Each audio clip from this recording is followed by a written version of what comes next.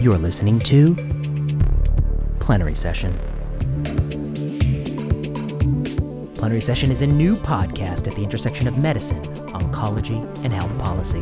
It's the place we talk about everything that's important and nothing that isn't. I'm your host, Vinay Prasad. We're going to start by talking about a recent comment that appeared in Nature by John Ioannidis and colleagues entitled "The Scientists Who Publish a Paper Every 5 Days." We'll then have an interview with fourth-year medical student Jeffrey Wagner. Jeffrey Wagner is one of the authors of a recent paper that we did in the British Medical Journal, and that paper is the answer to a question that was posed by an astute listener. Finally, we'll have an interview with Renee Deverstal. Renee is a hospitalist leader here at OHSU doing research in the bedside ultrasound. Stay tuned. But first, a plug. If you like this episode and you like this podcast, go to iTunes and give us 5 stars. It really means a lot. Follow us on Twitter at plenary_session. And send us an email at plenarysessionpodcast@gmail.com. Let us know what we're doing right. Let us know how we can improve. We'd love to field your questions on future episodes. Subscribe to our podcast on iTunes or SoundCloud or whatever service you prefer. First, the comment from the journal Nature. The scientists who publish a paper every 5 days. To highlight uncertain norms in authorship, John Ioannidis and colleagues identified the most prolific scientists of recent years. I'm going to take you through this Nature paper because I thought it was quite provocative, and it's a subject that's near and dear to my heart. Some listeners may know that in 2015, I was the author of a paper entitled Authorship Inflation in Medical Publications.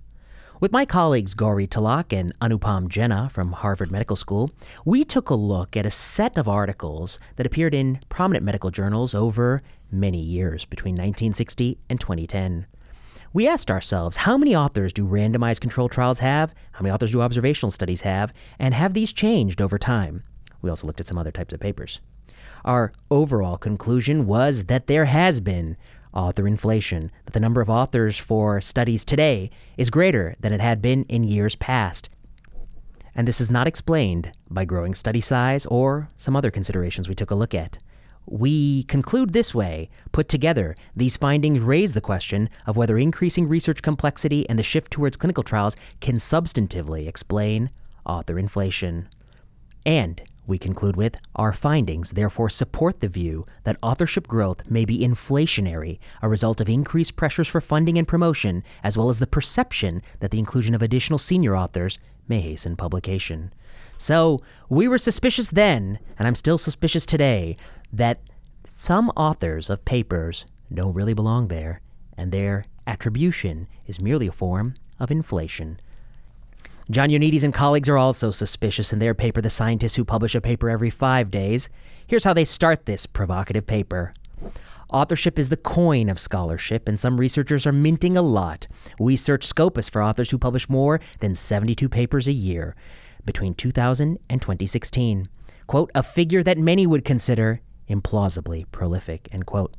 They got 9,000 individual names that were resulted. However, the vast majority, 7,800 plus, were physicists.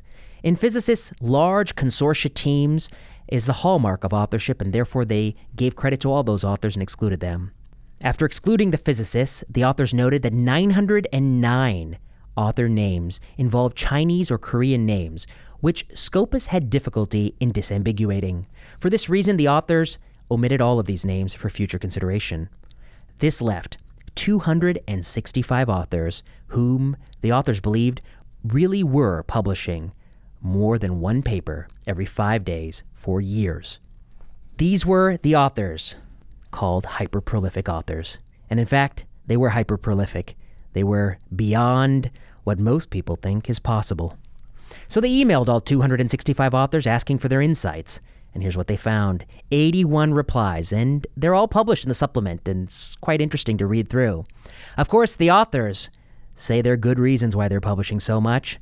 They cite, quote, hard work, love of research, mentorship of very many young researchers, leadership of a research team, or even perhaps many teams, and frequent and extensive collaboration. Some even say they sleep a few hours a day, which is very bad for you, so I do not advise you do that. I think it's better to skip a few papers. I just want to point out a few things that John Ioannidis and colleagues noted. Quote, "We did observe that some authors seem to become hyper-prolific on becoming full professors, department chairs, or both.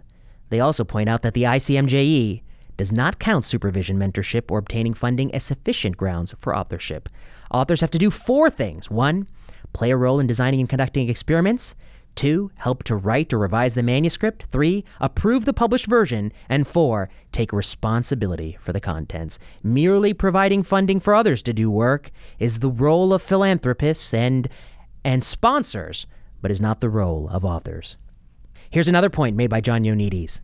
Occasionally, they notice that some people have had accelerations in their publication rates. Here's something they point out.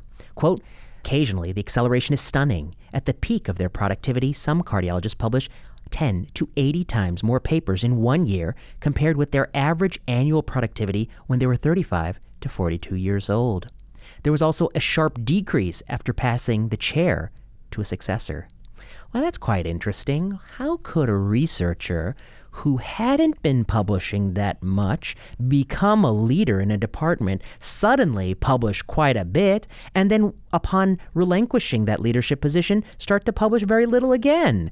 That's an unusual way scholarship works, unless, of course, you're forcing everyone in your department to name you as an author, which would really smell quite fishy.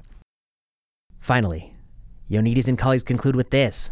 Quote, "Overall, hyper-prolific authors might include some of the most energetic and excellent scientists. However, such modes of publishing may also reflect idiosyncratic field norms, to say the least. Loose definitions of authorship and an unfortunate tendency to reduce assessments to counting papers muddy how credit is assigned. One still needs to see the total publishing output of each scientist benchmarked against norms for their field. And of course, there is no substitute for reading the papers and trying to understand what the authors have done." Yes, I think many of us who follow the world of academic publishing are growing increasingly concerned by the fact that some people bully their way onto other papers, or perhaps they merely create a culture in which their names has to be added to other papers. So I've talked a lot about this podcast about ghostwriting and medical writers and how I don't like that. I also don't like this desire to be a part of many, many papers when you really didn't have anything to do with it. I think we'd all be better off if we focused on our own work, took credit and responsibility for the things we did, and did not seek credit for the things we did not do. The last thing I'd say about this paper by John Ioannidis and colleagues is absolutely do not go to the supplemental information, download the Excel spreadsheet of all the names included in the dataset, sort them in descending order by number of publications, and look for names you know. You do not want to do that. That's all for now. Let's turn to our interview with Dr. Jeffrey Wagner to take a stab at answering the listener's question.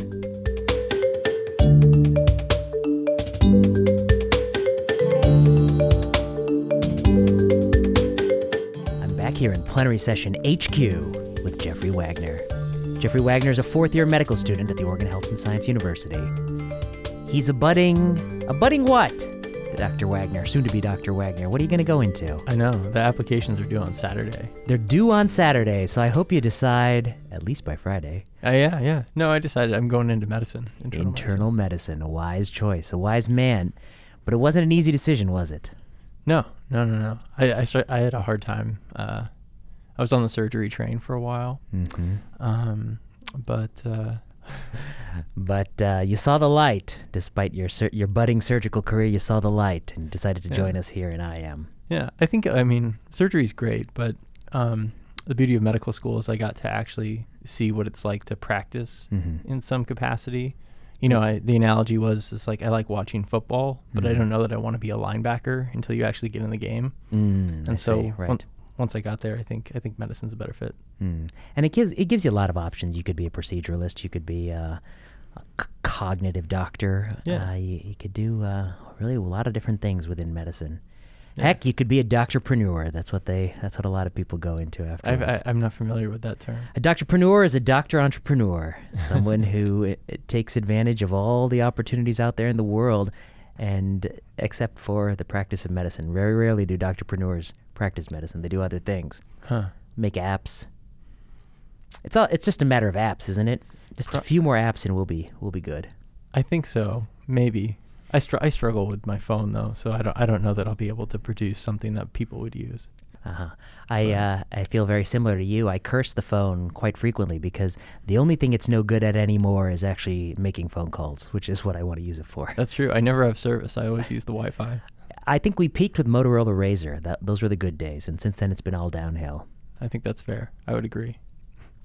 Well, soon to be Dr. Wagner, we brought you here to the plenary session stage because of a listener question. So I want to thank the listener, and I want to thank you for coming here. Yeah, of course. The listener, I'm glad you feel that way, that it is an honor. You fully recognize the value of the podcast plenary session. It's like a real plenary session, but our audience is much larger, I like to tell people. I don't know if that's true or not, but I like to tell people nonetheless. Yeah. So, the listener wants to know, do you know anything about the National Comprehensive Cancer Network guidelines?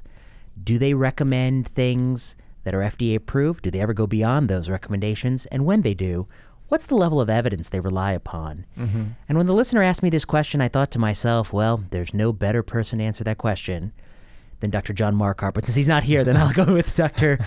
Jeffrey Wagner. Soon to be Dr. John Marquardt is an actual doctor. That's true. You're soon to be Dr. Jeffrey Wagner. Yeah. But no, I think you'll do just as well a job as Dr. Marquardt would have. I joked because we had 4 authors who were the co-first authors of this paper: Dr. Marquardt, Dr. Wagner, Dr. Lammers, who's now in private practice in Colorado, and Dr. Ruby, who's also a doctor who graduated last year. Correct. Yeah.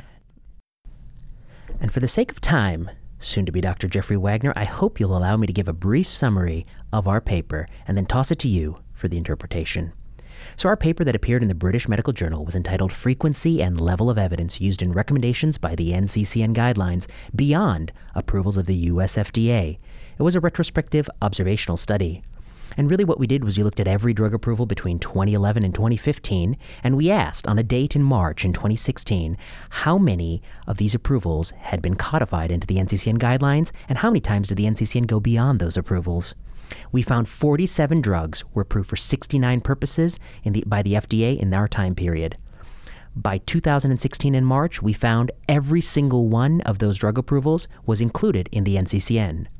But the NCCN went beyond this and recommended these drugs for 44 or 39% more additional purposes, or what we call extrapolations. So, the question goes, when the NCCN went beyond what the U.S. Food and Drug Administration had approved the drug for, did they do so with high-level, randomized, controlled trial evidence? Soon to be Dr. Wagner. The answer to this, and I think this was really the key finding in my mind of the study, was no. The ideal, robust clinical evidence to kind of guide management didn't exist in this case. In fact, 33% of these recommendations had no cited evidence within the guidelines. And in my mind, it was important because we did not do a systematic review of all these therapies. But what we did do was say if these recommendations are being used widely in clinical practice, I think the recommending body, if we want to dig deeper as to why they're offering these recommendations, has the obligation. Exactly. So has the obligation to provide the data. When we went back to see why, that wasn't found. In my mind, that was kind of the key finding of the study itself. So what you're saying is, if I have this right, that the NCCN is extrapolating, going beyond what the U.S. Food and Drug Administration approved drugs for. When they do, oftentimes they don't give you any data at all to hang your hat on in those decisions. And you and I are skeptical that data even exists. And I'll tell you why. Because when the data does exist, they have no problem citing the data at other times. They did cite data in some instances when they do have data.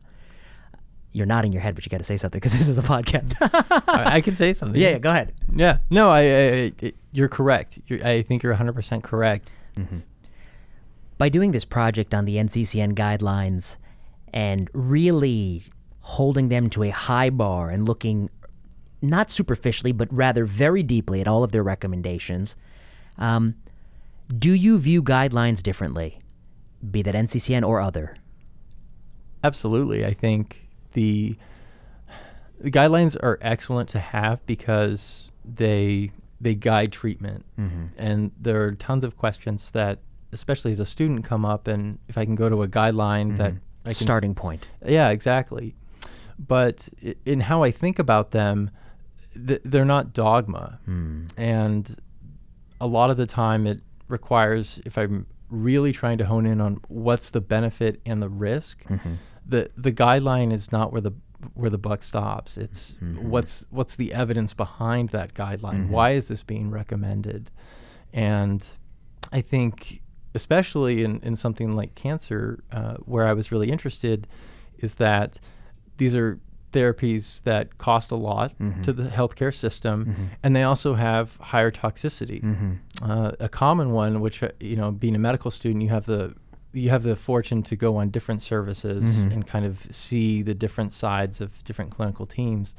And so on the pulmonary side, I saw patients where they were getting pneumonitis secondary to immune modulator therapy. Some of these new immunotherapy drugs, right? Exactly. And so you're saying, go ahead, finish this thought. Yeah, I like where it's going. They Yeah. cost a lot, they have high toxicity, so what does that mean for the evidence? Exactly. So I think the evidence, if you're going to put the patient at risk for this, needs to be good.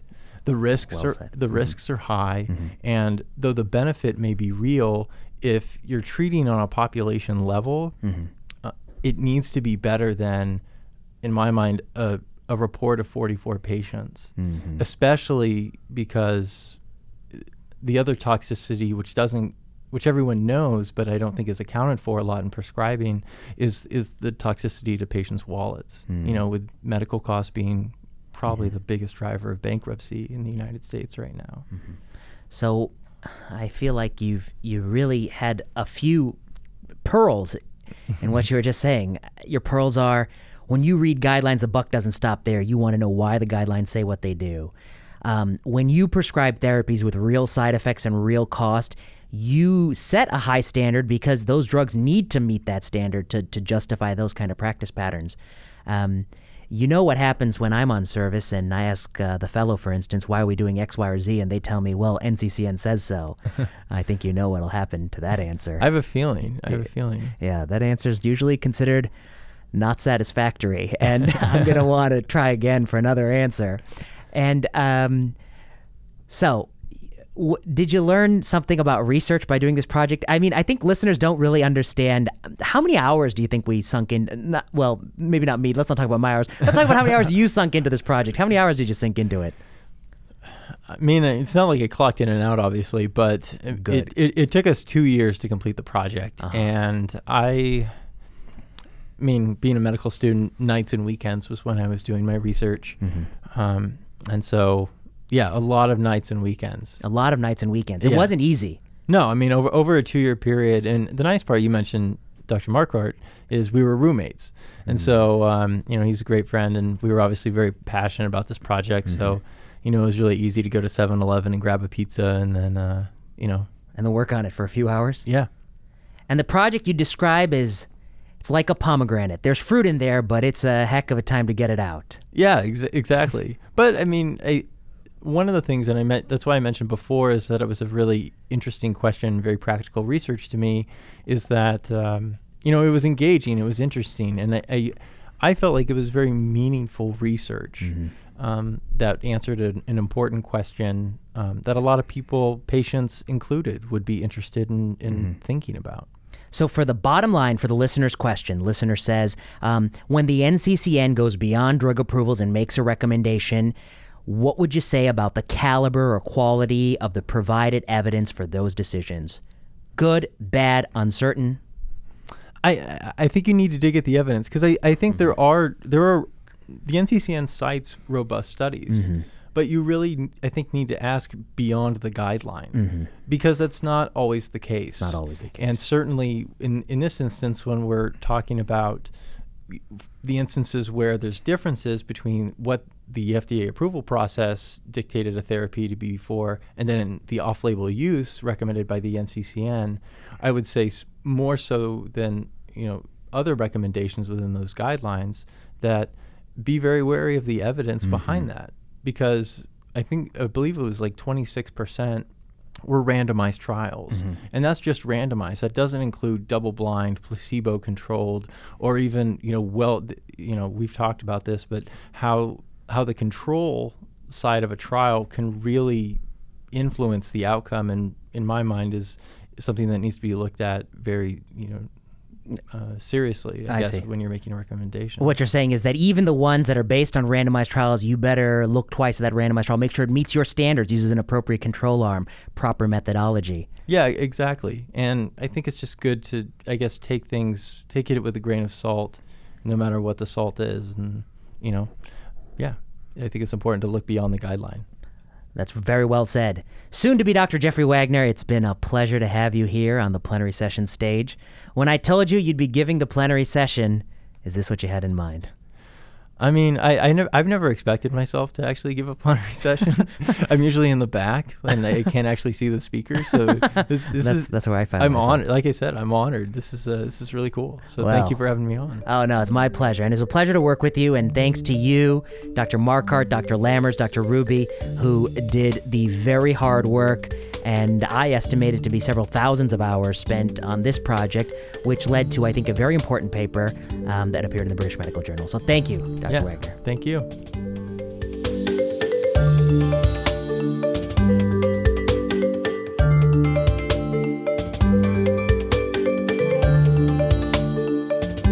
All right, I'm back in Plenary Session HQ with Renee DeVerstal.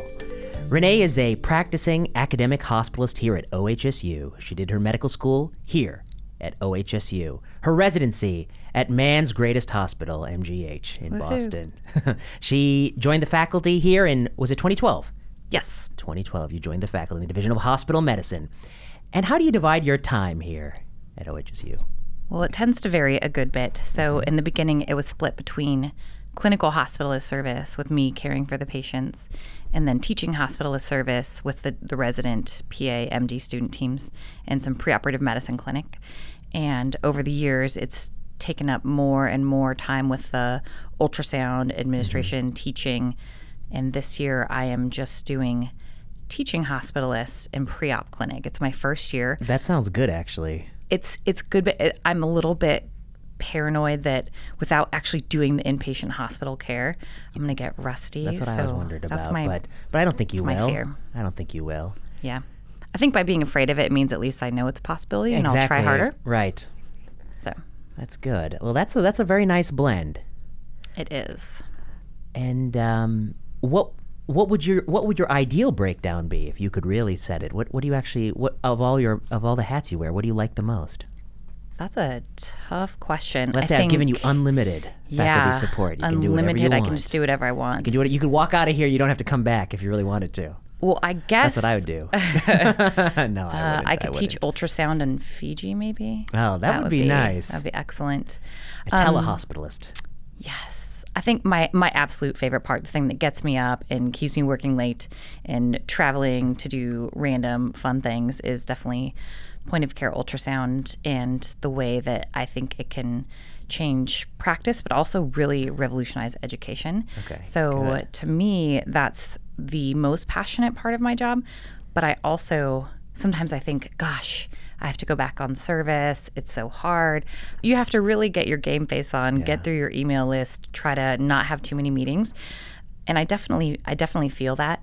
But on the flip side, I think it would be a real challenge to not do some clinical medicine, because so much of the quote-unquote special sauce of point-of-care ultrasound that we'll hopefully talk about is that it's the clinician at the bedside augmenting their care. Right. And so I feel like I would, number one, I would just have no street cred if I didn't do any clinical medicine. It'd be like the person in the magical little white tower saying, well, this is how I use it. Oh, wait, no, I don't actually. Well, but this is how you could use it. I think there are a lot of academicians who really do fit that bill. They tell the rest of us what it's like to practice, and they haven't practiced in quite a bit. That's why my co-author, Adam Sifu, once made the point that people should have a practice disclosure, just like financial disclosures. Tell us what you actually do. Do you actually see patients? When was the last time you read or heard of a patient? But that's incredible. I love that idea. I thought it was a little. Let's do it. It's a bold idea. Okay, fine. But bold. It's a bold idea, but I do kind of like it. A part of me really resonates. But like you, I don't think. I think that I really do enjoy the clinical side, and I would never, even I would never give that up. That's like my favorite part. But I brought you here to the plenary session. I told you you're going to give the plenary session. Is this what you had in mind? This is exactly what I had in mind. I mean, Good. I wish I'd been to a plenary session where I had a chair this comfortable. That is a very nice chair. And I don't want to tell listeners how much I paid for that chair, but I was driving around my neighborhood and I saw that chair and a sign on it that said free. And I thought, that is amazing. Isn't that a good chair and that is priced to move. And it did move. Delightful. It moved right to my office. Delightful. So, I wanted to talk to you about many things. I know you're an expert in ultrasound, and we're going to talk about ultrasound. And I think you're going to have a bone to pick with me because a few years ago I made the foolish move of writing something on that topic, and then I made the even more foolish move of moving away from that topic. So I know nothing since. So you're going to have to enlighten me. But I was reading about you, and I found a very, very interesting paper, and I have to say I like it so much. It's probably going to be a paper that I really do cite and talk about a lot. And I'm going to take, I think this is really wonderful. And I'm going to ask you to take our listeners through it. But it is entitled, A Randomized Control Trial of a CPR and Intubation Video Decision Support Tool for Hospitalized Patients. And it was published in JGIM in 2015. Okay, and so as a bit of a backdrop, I think the listeners should know that when patients are hospitalized, many physicians ask the patient what their preference would be in the unlikely event, were they to require mechanical ventilation or even cardiopulmonary resuscitation. If their heart were to stop beating or they were to stop breathing, what would they want for themselves? And as physicians, many of us have been in the room for many CPR events, especially for hospitalized patients. And I think some of us have noticed the reality is that rates of survival are low for hospitalized patients. And some of us feel as if there may be some disconnect between a person's impression of what this intervention offers and what it actually does offer. And you all looked into that, and you all created a video tool to help people make a decision that was more compatible with what they wanted. Can you tell us what you did and what you found? Yeah, absolutely. So first of all, that was from my MGH days, and I was very fortunate. The lead author, Arij Al-Jawari, she and I were, we call it co-juniors on the Bigelow. So that is Bigelow. I've heard of the Bigelow. Bigelow. Yeah, the infamous Bigelow.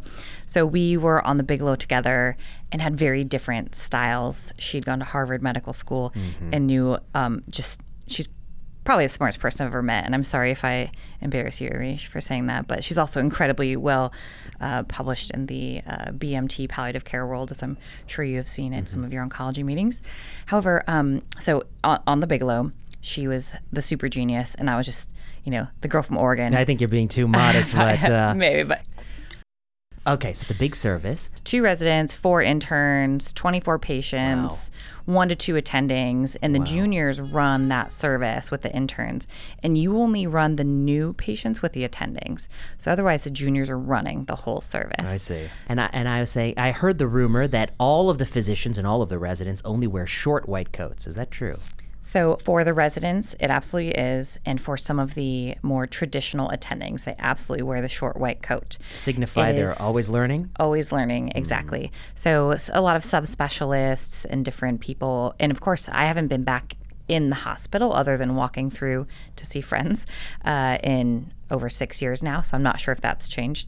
But the short white coat was kind of the general medicine, lifelong learning.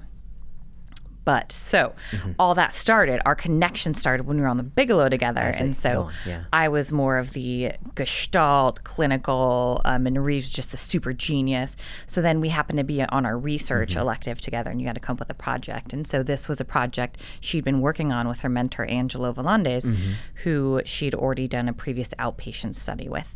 And so she said, hey, do you want to work on this with me? I was super excited to do it. And over the project and the rest of residency, we became great friends. So, and that's an under-discussed point. How often the people we become friends with are the ones we do, really important research with. Yeah, absolutely. So, but go on. Yeah, I really want to know. Okay, so you guys are working together, and they had already kind of had this groundwork laid out. In the video, they knew that the inpatient setting hadn't been studied, so the video had already been made, and they were ready to rock in the inpatient setting. And so we started, once it went through the IRB, started actually doing the patient encounter. So as it mentioned, we would ask the different residents and attendings, do you have anybody on your service that meets these criteria? And what were the criteria outlined in the paper? So it had to be metastatic cancer, advanced heart failure, a couple of other things, estimated prognosis under 1 year. So these were supposed to be patients, not that abstract, in 10 years you might get sick enough to die, but the patients who are nearing, they're not on hospice, but nearing the end of life. The people in whom this may potentially come up in the hospitalization. Exactly. And so then we would, the attending would agree, and we would go, so myself, Arish, Mihir, another resident, Xing, we would then go interview the patients or consent the patients first. And then they would be randomized. And we would go through this process. So it'd be initially, what are your preferences? And then some basic knowledge questions.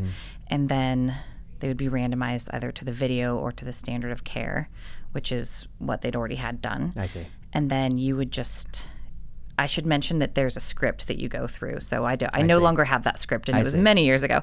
But we would follow the script so that we weren't, in an attempt to eliminate bias exactly, so that we weren't steering them as we were doing it. I see. And what was your?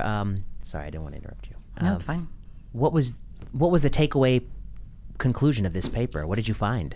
Yeah, so to me, the most interesting thing, the patients that were randomized to receiving the video, which it wasn't a graphic, gory, bloody video of this is what a code could be, because we've all done those codes on the patients exsanguinating from esophageal varices. It wasn't that. It was chest compressions on a mannequin and intubated. It was, and it mentions at the end of the paper, one of the secondary outcomes was that patients did not find it disturbing. Right, I saw that at all. So the outcome was that patients who had been randomized to the video were more likely to be DNR, DNI, or not want cardiopulmonary resuscitation, not want to be intubated. The thing that was the most powerful to me as a person actually doing these visits was the distinct difference in their knowledge base about one of the questions, a true-false question. Don't remember the exact wording, but it was something along the lines of patients who undergo cardiopulmonary resuscitation often live to leave the hospital. And then the one after that was something along the lines of, with few side effects from it or something along those lines. And the patients that had seen the video were so much more educated on what these things meant and what the outcomes would be. So I can't say I don't care. I care what patients choose to do, and sometimes I wish that they wouldn't be full code because I don't think it will go well for them, but they have the autonomy to do so. But it's important for me that they know what they're doing and why, and make an educated decision. And so that to me was the most powerful point of it. Yeah, I think you put that so well. And I think that's what I thought really was amazing about this, is that this is not a video that causes fear. It is a very matter-of-fact video. People had no aversion to watching it, but it dramatically changed people's preferences about these decisions. And you even did like a 1-year follow-up where you actually went to see like how many people were actually intubated, et cetera. And that showed it suggested that this actually did pass forward. It actually led to real-world implications. And the orders later, I think there were 2 patients that were intubated who previously had indicated they wouldn't want to be. And of course, they could have changed their mind in the meantime. We never know. But there were long-standing outcomes as well. So it was a cool one I was very proud to be a part of it. Even if I wasn't a driver, I was very proud to be a part of it and Sounds like proud a great of the result. team. Yeah. Yeah, they're great. And such a great story of how it got started. And it also reminds me of, I think we see over the last 20 years, there are a couple of nice papers. I think the first paper was New England Journal in the mid-90s by John Lantos. And he studied rates of CPR on television shows. And this was in the era of Chicago Hope and ER. Yes, and yes. It was like, I forget off the top of my head, but 70% survival to hospital discharge. And he contrasted that with the reality that providers know, which is that outcomes are not always that good. Yeah. And if you create a video that merely provides more information about what we're talking about, does it in a way that's extremely palatable and desirable by patients and dramatically changes what people choose, I think what you're really showing is that culturally there is a huge disconnect between our perceptions of and knowledge of CPR and the reality of it. And if we bridge that disconnect with knowledge, we really change what people do. Yeah, that was what we witnessed. And I was so inspired by that when I came back, I'd met with Susan Toll, who's the director of the Center of Ethics here, about some of this video work and worked with her and Eric Fromey, who's now back at the Farber, I believe, or working back in Boston somewhere, doing amazing things. I think it's with Gowande. With Gowande, yeah. But we had created the first, Oregon was one of the first states with a pulse. There's a ton of great, information about the physician orders for life-sustaining treatment, but there was no video or educational content directed at patients. It was all to providers, teaching providers what a pulse was. And so we went through many, many iterations, many meetings and conversations and filming, and we actually created, along with Tina Castaneras from Hood River, we created a patient-directed pulse video that's been seen thousands of times on YouTube. They actually link in certain hospital systems. They link to the video with an e-pulse tier. And so that was one. And this is, so my father since passed away, but he was amazing for this because he's very blue collar, had, dropped out of high school, ran away, got a GED, like just salt of the earth guy. And so I was going through this video with him. Dad, tell me, how is this language? Am I being straightforward enough? And he'd be like, no, kid, you can't say that to people. Like, straighten that out. And so he helped us create this language for this patient directed pulse video that actually is really amazing. And he was able to come to, I gave grand rounds probably 4 years ago this is when we were working on the e-pulse with the Vinca company out of Stanford. So we were working on the e-pulse integration into our electronic medical record. And so I gave a grand rounds on that, and he was able to come see it, and it was really cool. Oh, that's so wonderful. So yeah, the patient-directed education is a passion of mine that I no longer academically pursue, but it still is very, very close to my heart. That's wonderful. But you never know. In academics, you may come back to it. It's true. And that's really great that your father had a chance to be able to shape your scholarly work and it was awesome. And your work. That's really such a wonderful story.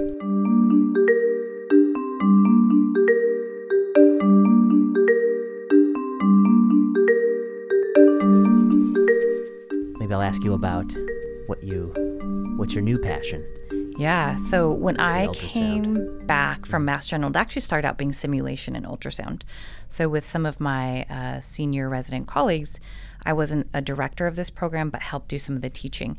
So we would, when the residents were on their outpatient month, when the interns were on their outpatient month, we would put them through simulations. And those were kind of common code scenarios, or not necessarily codes, but peri-codes.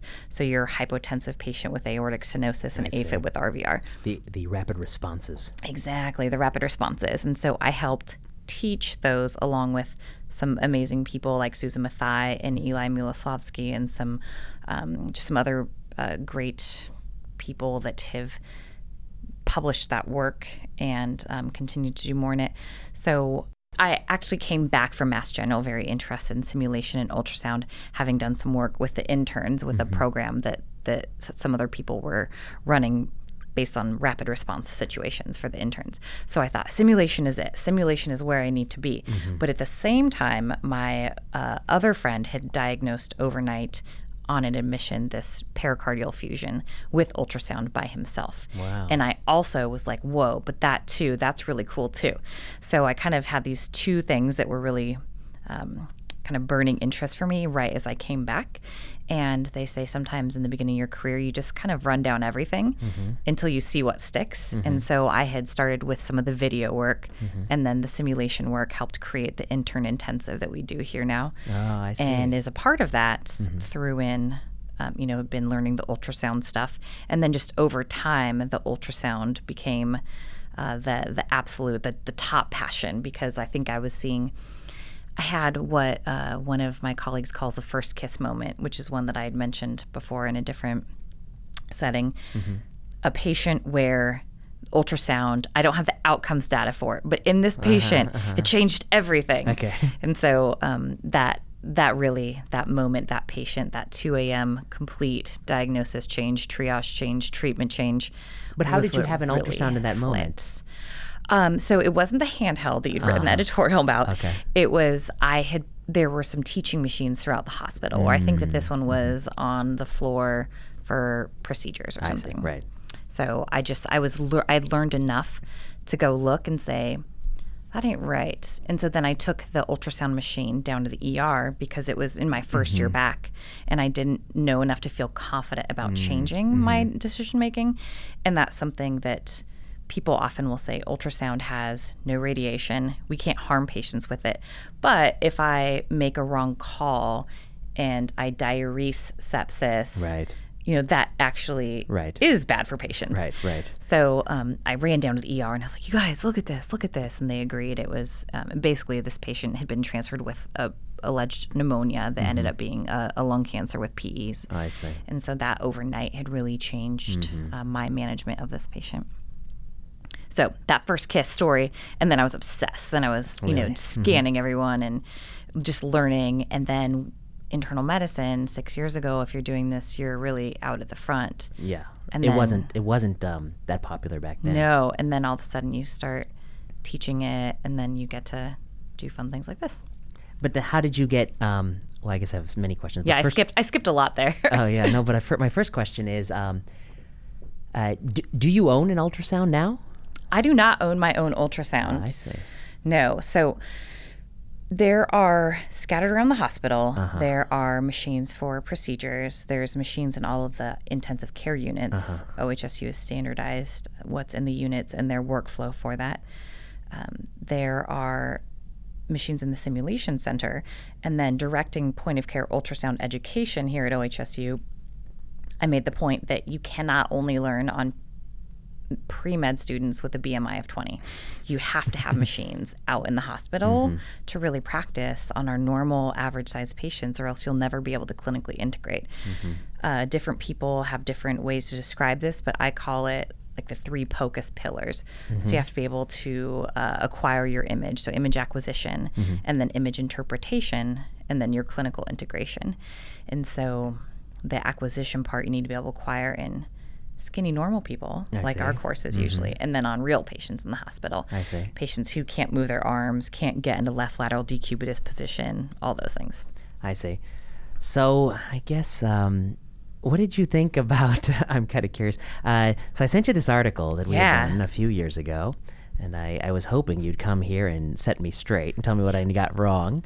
But this was, I think, 2013 was published, so I think we wrote it like 2012, I hope, but maybe even 2011. You know how this publishing world is, right? Maybe even 2010. I have a paper languishing in purgatory somewhere right now as we speak. I know. There needs to be justice. I have a few, and every day I shed a tear for those papers which may never see the light of day. Those lost souls. Those lost souls.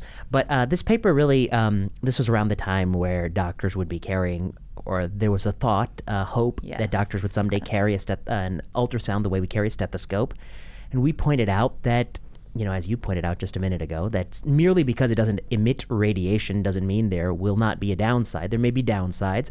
Potential downsides would be if you ended up diagnosing a lot of things that you otherwise wouldn't diagnose and otherwise wouldn't cause problems in a patient's natural life, a problem called overdiagnosis.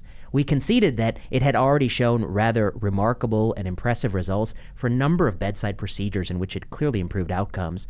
But our concern, I think, was that, you'd get the average medical student slapping it down and looking for thyroid nodules and looking for, incidentalomas that shouldn't be looked for, and that was one of the concerns we had. But how has the field changed since we wrote that paper? What do we get? Do we get anything right, or were we too pessimistic? Did we get it all wrong? What do you think? I don't think you got it all wrong at all. I think that things have evolved and maybe our understanding. And the emergency medicine, do emergency medicine people listen to your podcast? I don't know. We can hope. I'm just kidding. I know that there's one. There's one at least I know. To that one person. Yeah. So emergency medicine has a very well laid out guideline from American College of Emergency Physicians. They have the different ways that they use it, and they're very specific about these things. But for the rest of us out in the real world, internal medicine, not the real world, but like not in these critical life or death situations, it's more serious for us to think about. And so I actually appreciated some of the questions. Do you have outcomes? Do we know that this actually helps anyone at all?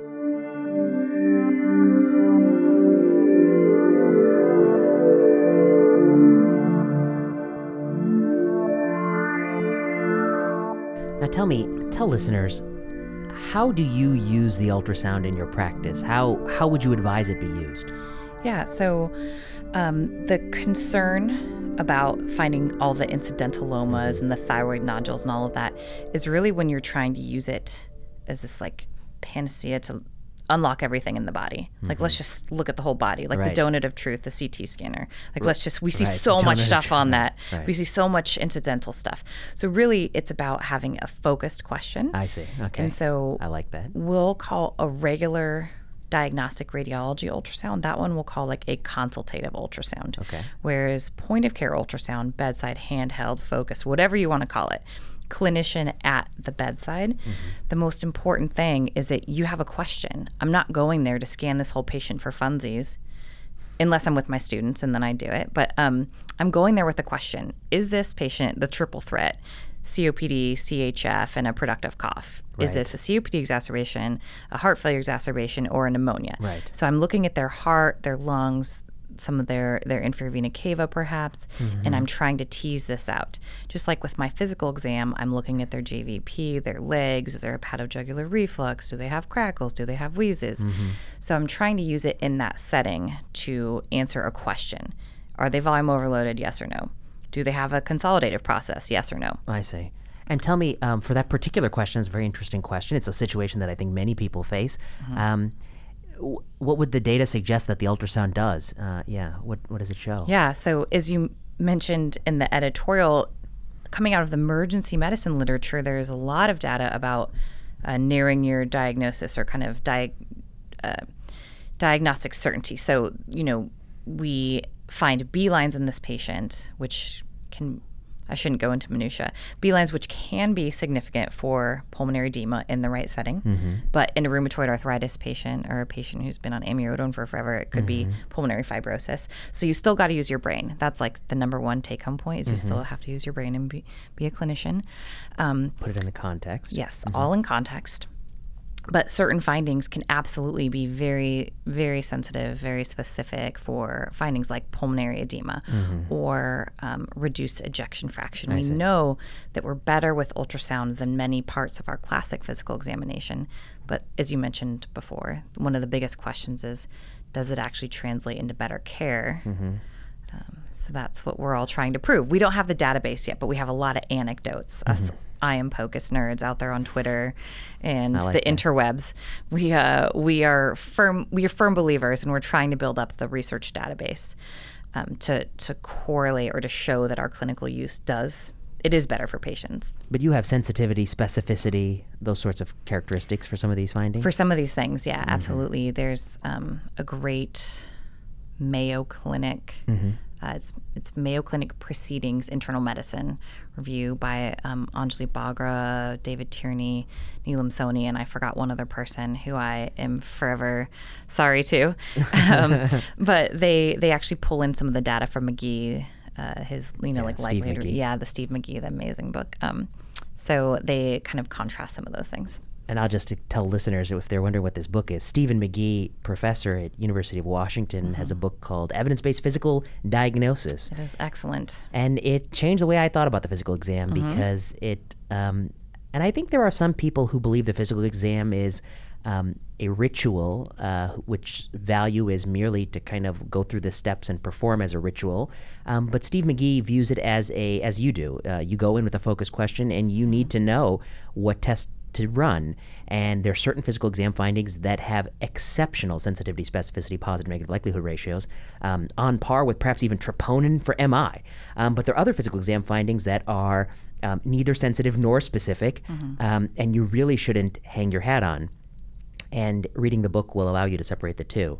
Like the fluid wave, for instance, Right. fluid wave and shifting dullness. Just to throw out, I was a third-year clerkship director here for a year before the POCUS job really got big and we started running stuff across the university.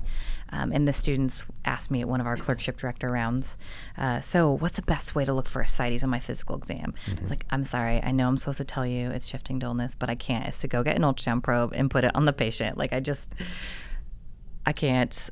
So there are certain things where You can't perpetuate falsehoods. I cannot handle it. I see. But So do you use it for procedures? If you did a thora, a para? yeah. So to me, if we were to break it apart, as Yeah. we mentioned, so we have, we're talking about our diagnostic. I'm trying to figure out, is this a CHF, COPD, exacerbation, or pneumonia? That's my diagnostic ballpark. Or an AKI, does this patient have hydronephrosis or urinary obstruction? Okay, so those are like my diagnoses. And again, the emergency medicine, people very firmly believe that's not augmenting the physical exam. That is a separate test that you're doing, a separate procedure, because it really is more concrete in the physical exam. Us internists tend to be a little bit more in the middle on that. So you'll hear people say, I'm going to augment my physical exam with my ultrasound. There's a lot of political debate around this. Does this have to do with billing? Perhaps. I see. Perhaps. I see. So that's the one thing, the diagnostic. The procedures are like the no-duh. That's a low-hanging fruit. That's the stuff that there's great outcomes, both length of stay, billing, number of needle sticks, number of complications. What procedures? So thoracentesis, paracentesis, even lumbar punctures. I know less about the data there, but in our very heavy patients on those soft air beds where their lumbar spine is curving and you can't feel it, you can very easily ultrasound the vertebral processes and look for the gap there and mark it. Peripheral IVs, that's something they do a lot more in the ER. At OHSU, I can get a pick in a patient in, like 4 hours. I mean, they're crazy good and fast here, but that wasn't the case at Mass General. And so ultrasound-guided peripheral IVs were very useful. Or that radial art line, again, I don't know the data in this one, but the radial art line that everyone would brick, you can do that with fewer sticks, theoretically. In my anecdotal experience, I'm sure it's out there. No, I shouldn't say that. No, I'm in your office. You'll find me. You'll find me and tell my me I'm wrong. listeners will fact check you. Yes, I oh my assure gosh. you. But off the top of my head, I'm not sure about the data for A-line. But again, I haven't looked in many years. And central lines, of course. Your ultrasound. Central lines, Central lines.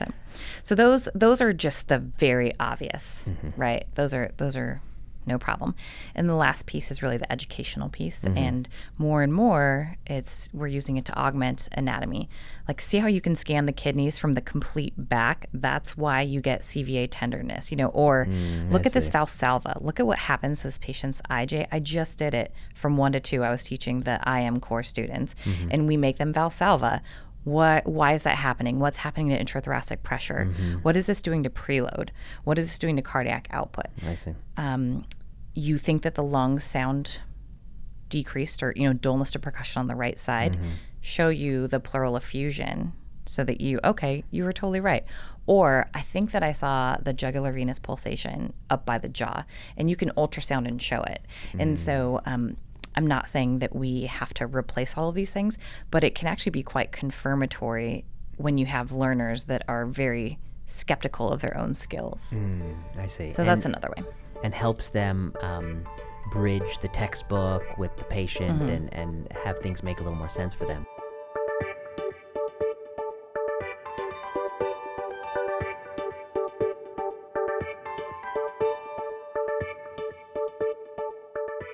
Well, I wanted to shift gears and ask you a little bit about one other topic. Yeah.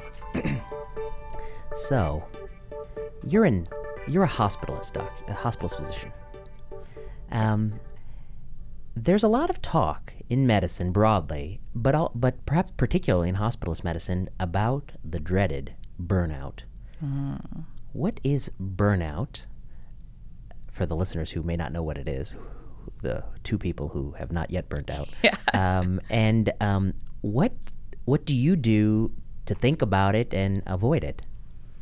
Yeah, so that's a great question. I don't have the exact definition in front of me. That's fine. But to me, burnout is, I think one of the hallmark words is depersonalization, or the sense that I guess I'll just take it back to my dad's terms, right? My dad would like the basic, like 8th grade level, so the tank is empty. There is just nothing left for you to give your patients or yourself or your partner or anything else.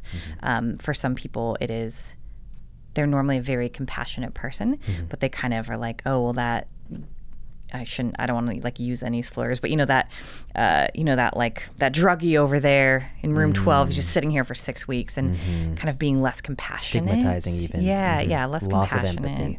Loss of empathy, loss of ability to kind of go the extra mile that you normally would.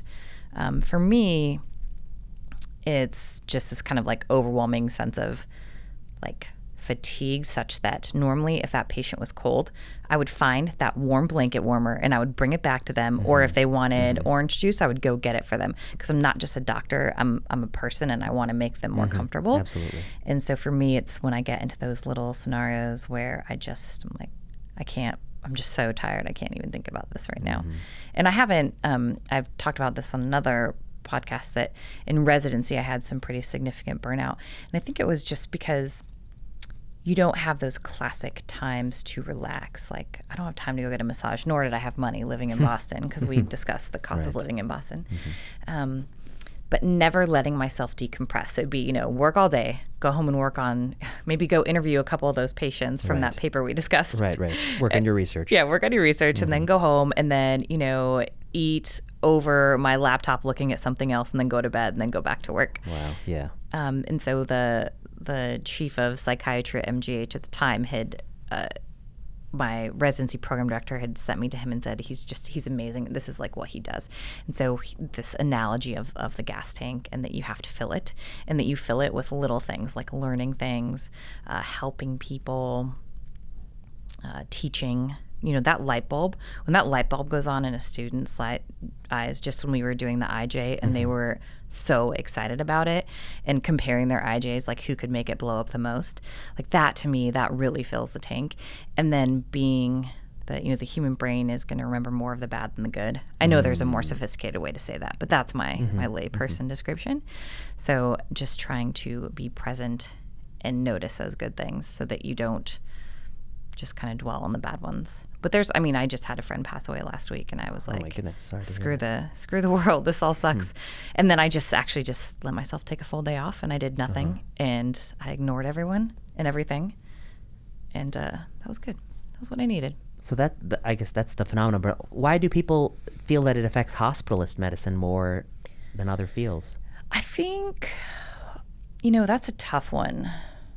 Part of it, and this is the way that hospital medicine was created, was that you just kill yourself for a week at a time to have a week off. I think that those stretches of time are something that's incredibly challenging, and some people like that, and some people don't. So if you end up just all those 7 14-hour days in a row, even if you have those 7 days off afterwards, you're still so exhausted. So I've never been, because I don't do 100% clinical time, my longest stretches are 2 weeks for the teaching hospitalist. And then I'm very tired at the end, but I also am getting to fill my tank more with the teaching and learning and stuff like that. And then what can providers do, maybe even residents do, to to proactively avoid some of these feelings? Yeah, I think just finding your sense of support. For me, my friends in residency it almost felt like we'd been in the military together. And I don't mean to say that my experience was as tough as being in the military. Every man in my family's been in the military, so thank you all for your service out there if listening to this podcast. But it was like you'd shared blood, sweat, and tears together, just everything. So having people that can just listen and not try to fix, I think just the sounding board is hugely important. And I think another thing in the hospital is feeling like there's so much broken that you can't fix. We have so many complicated social situations and trying to have a good discharge plan. And sometimes you don't have it. And I'm going to send this guy to the street with insulin and know he's going to come back. And it just feels, it's very emotionally taxing. And for those ones, I think that's why we kind of build up some walls just saying, well, I can't change it. But it's like a coping mechanism, a life coping mechanism. But I think you put that well, that the people with whom we train, we often emerge with very deep and long-lasting friendships because you kind of shared a very intense experience for a period of time.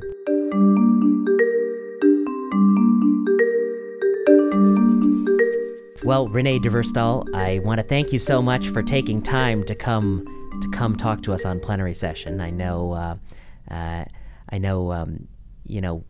you've done really wonderful things, and you're working on so many important projects. So I thank you for taking time out of your schedule to tell us about it. Thank you for having me. And I really, I have to say, I love the podcast, and I feel like I learned so much about study design. I've tweeted this. I learned a lot about study design and critical analysis every time I listen. So I appreciate it. Oh, thank you so much, Renee. And I'll be sure to pay you after the broadcast. Yes. A lot of money. A lot of More money. than this chair. More than that chair, because that was priced to move, as they say. Well, thank you so much for coming, and we look forward to having you again in the future to talk about more interesting things from the world of ultrasound medicine. Thank you.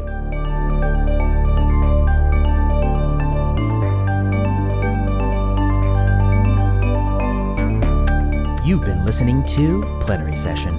Plenary Session is a new podcast at the intersection of medicine, oncology, and health policy. I've been your host, Vinay Prasad.